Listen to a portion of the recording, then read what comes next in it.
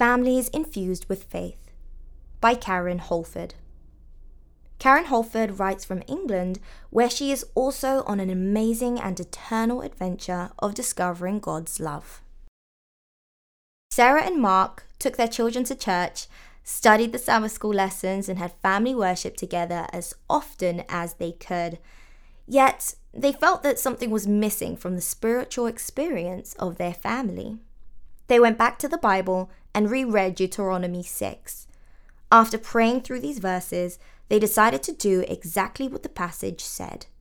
They would infuse their lives with faith and make God's love real and known through their everyday life, including when waking, walking, eating, and going to sleep. Make a faith plan. First, they made a faith plan for their family. They wrote down everything they wanted their children to learn about God.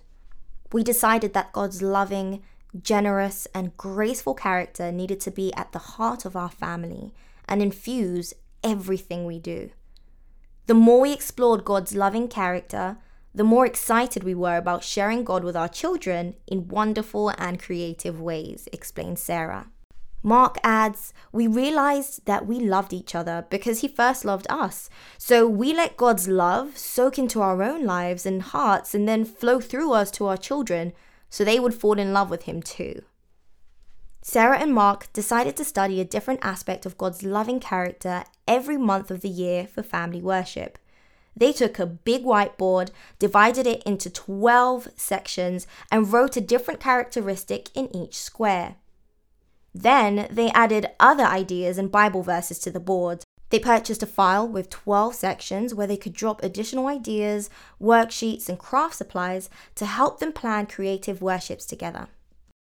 We made this our shared couple project, says Sarah. We sat down for an hour a week to plan fun and interactive worships for the children. We also wrote a list of good questions we could discuss together as a family on busy days, at bedtimes, in the car, or during dinner. See sidebar for examples.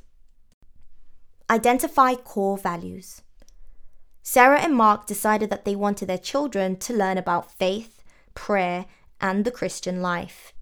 They chose their core values as a family and the character strengths they hoped to nurture in their children.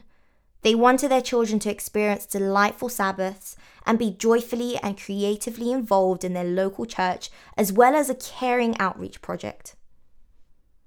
They used these core values when writing their plan for infusing their family with faith. What would they do to make Sabbaths delightful? What traditions would they start? And what resources might they need? How could they make church a joy for their children? How would they notice and nurture their children's character strengths? How would they creatively help their children develop good values? What kind of caring projects would work best for their children and family with their unique skills, resources, and passions? Pray together. We want our children to pray simply and freely to God, as if they're chatting to their daddy, as Jesus did, explained Sarah.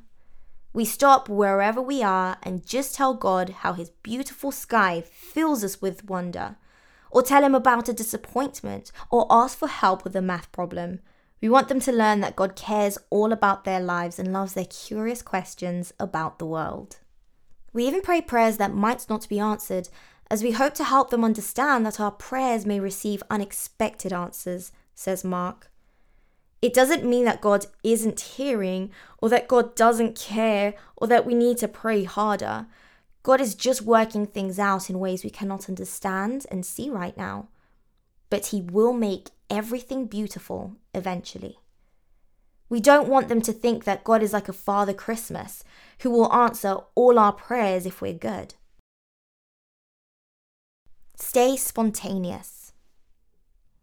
We've learned the importance of listening to the Holy Spirit and making the most of teachable moments and spontaneous spiritual opportunities, Sarah and Mark state. When the children were playing with a remote control toy, we used it to illustrate how the Holy Spirit works in ways we cannot see. Last week, a lady fell outside our home. We picked up her shopping and stayed with her until the ambulance came. So the children learned more about kindness and compassion. Our youngest asked if he could pray for her, and the lady was so touched she cried. That evening, we explored the story of the Good Samaritan. Be transformative. Infusing our whole life with faith has transformed our family, shares Mark. Putting God's love into action changes how we discipline our children with love, how we show forgiveness to each other, and where we see God at work in each other's lives. We are also more transparent about our own faith journeys with our children.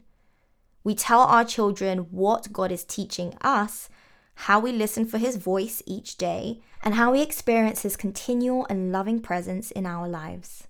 Sarah agrees.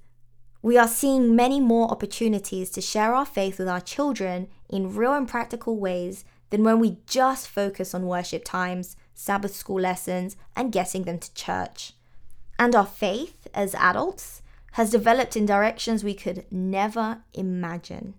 Infusing our family with faith wherever and whenever we can has been hard work, but also very rewarding.